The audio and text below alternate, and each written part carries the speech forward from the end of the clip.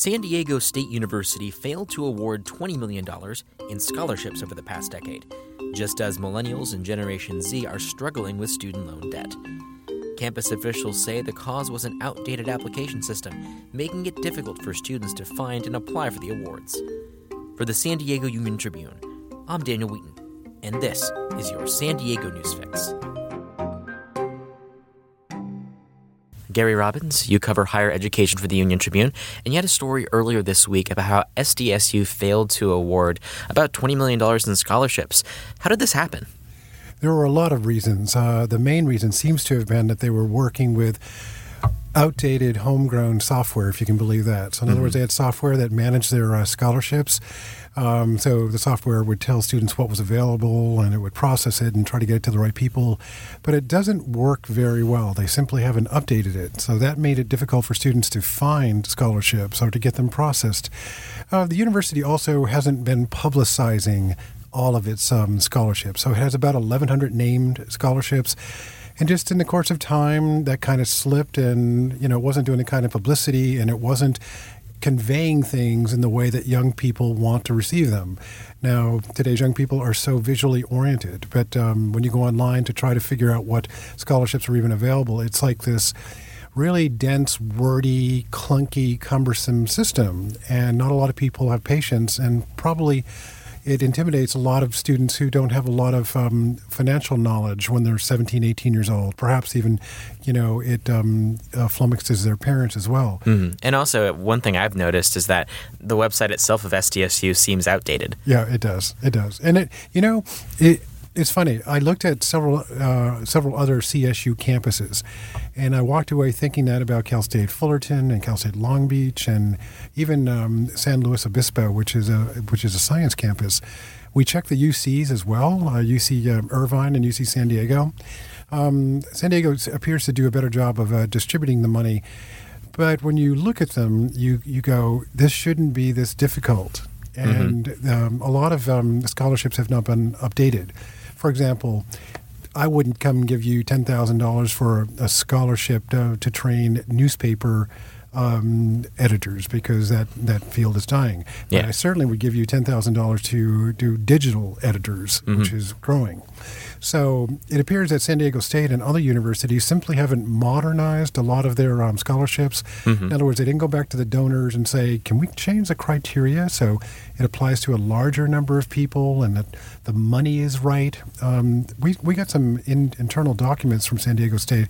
And that was how you found the story, correct? Yeah, actually, a professor tipped us off to this, saying, were you aware that the university has a bad problem in giving away money? In fact, we should clarify that problem. Over the past decade, they had about $63 million available for scholarships, and they only gave away about $43 million. So $20 million was left on the table. They only distributed about 68%. The new president, Adela De La Torre, she came to office just about 1 year ago next week. She's jumped on this particular problem. This problem precedes her. How long do you think this has been a problem? Do people have a sense of how long it's been outdated? Well, we don't have data that goes back more than 10 years. So I don't want to say with any, I don't want to be definitive about it. But if you, what they told me was in the past, you go into the year 2000, 2001, if you wanted a scholarship at San Diego State, you went into an office and you sat down at a table with these big blue binders. It was all paper-based, right? Yeah, it was. This was all pre-internet stuff. And so you had to want to go do it. It was in a central location. That by itself limited who would get to it.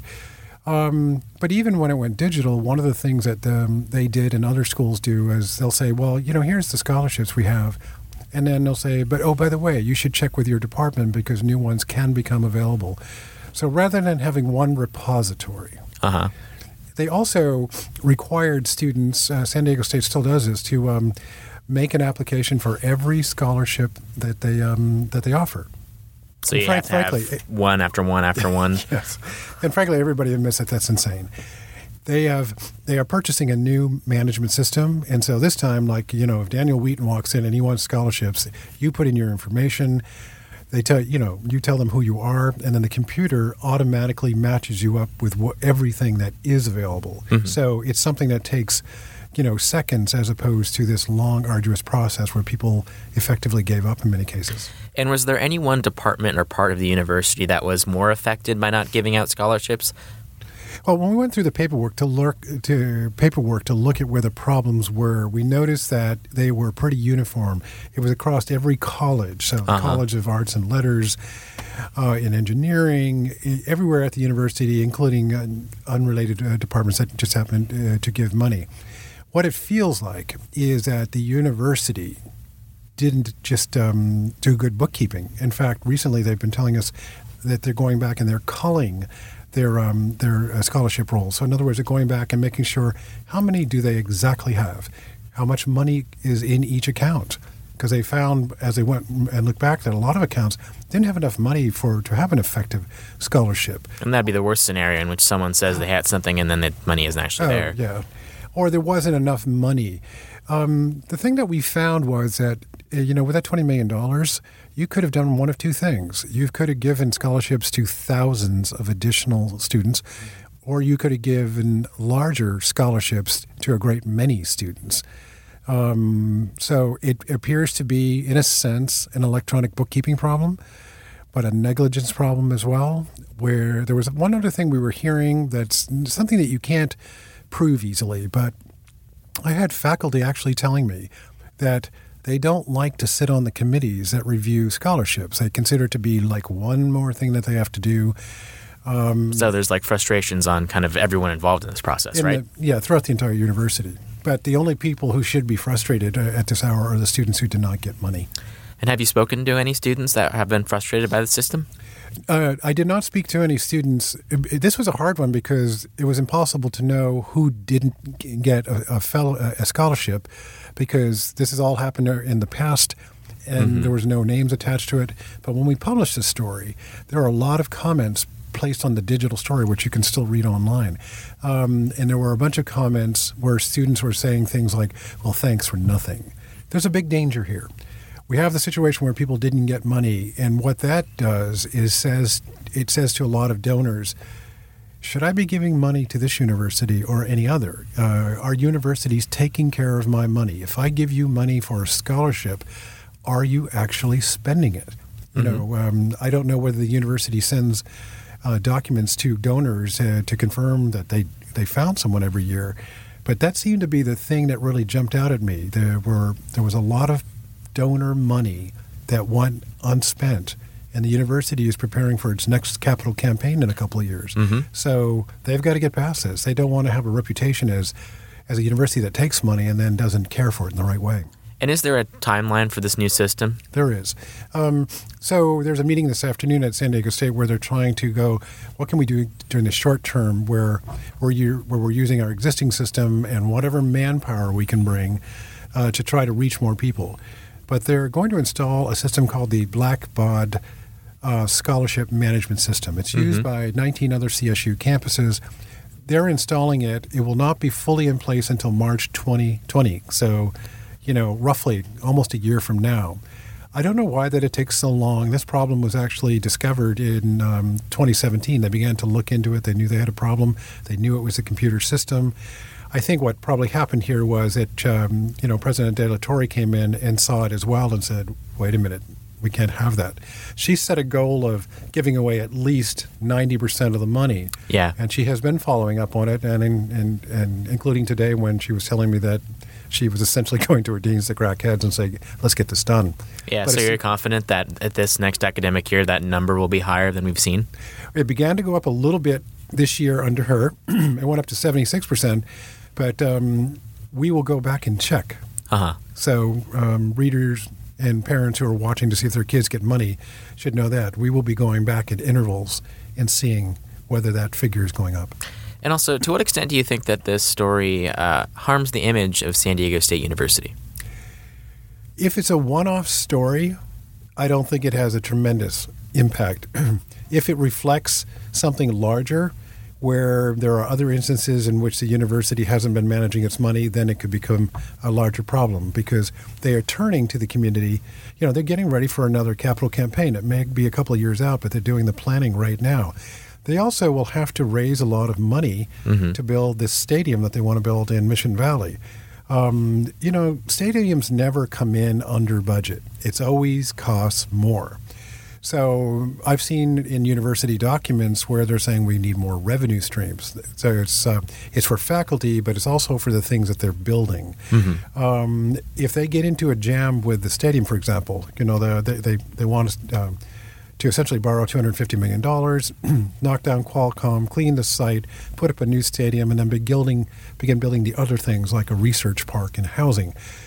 Well, if they get a reputation for not handling money well, that could make it more difficult for them to get donors to give them the money that they need to help pay for some of these things. So are they considering getting some kind of in-house auditor or someone who can be like an ombudsman for this problem?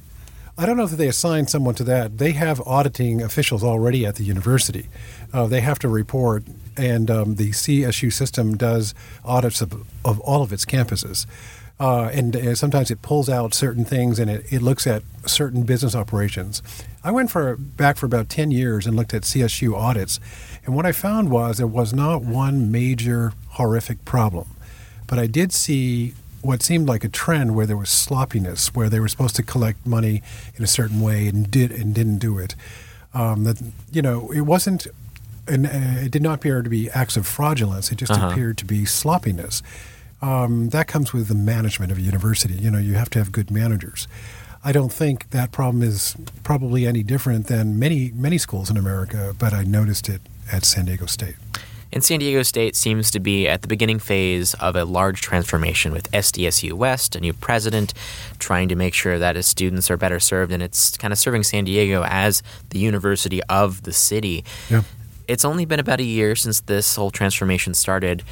From your perspective, how well is that going? So I'll have a better idea. I don't mean to dodge the question, but I'll have a better idea on Monday because we wrote and submitted 12, 13 questions to President De La Torre. I talked to her a little bit about them today, but we wanted them to sit down and think about it because we asked for very detailed answers. There could be a lot of change. So right now, if you're a parent and your child wants to go to San Diego State, you're going to be either accepted or not accepted based on a formula used by San Diego State and the CSU system. Dr. De La Torre is talking about a possible holistic approach. Are there other factors that you can keep in mind when you're deciding whether to accept someone or not? So they're trying to get the best people. That means that, again, if you were the applicant, they wouldn't be just looking at your numbers. They might be looking at your community service, whether you were employed, if you had a family, how long you'd been working, a lot of factors. And something like this is factored into some University of California admissions. I'm sure that the faculty is going to have a lot to say about that, but they should. Yes, and establishing those systems are hard. You can easily have institutionalized racism in that if you're not careful. Yes, you really can. It feels like what the university is doing is looking at every single thing. So, for example, San Diego State is a so-called Hispanic serving institution. That means that a quarter of its students or more are Hispanic. But I did notice in some of the background papers that they're going back and re-examining how well they're serving those students. Yes. So perhaps they find that they're not doing it quite as well. They're having very bad problems in hiring a diverse faculty. So San Diego State has over 800 faculty. The majority of them, by a big majority, are white. The majority of those are white males. Out of those 800, fewer than 30 are black. They keep saying that they're going to do better in recruiting. That can be very difficult. And one reason the housing prices in San Diego are so difficult, it makes it difficult for all the universities here to recruit. So faculty hiring is a problem. Getting better admissions is a problem. Raising money is an issue. And the stadium project speaks to a lot of other things. A lot of the love that the university has gotten over the years has come through athletics, and that's not different than what happens across America. And that's one thing that makes San Diego so much different from other parts of the country. It does. And so the university knows that they need to get that stadium, but if they just did it as a stadium alone, they might have some trouble there.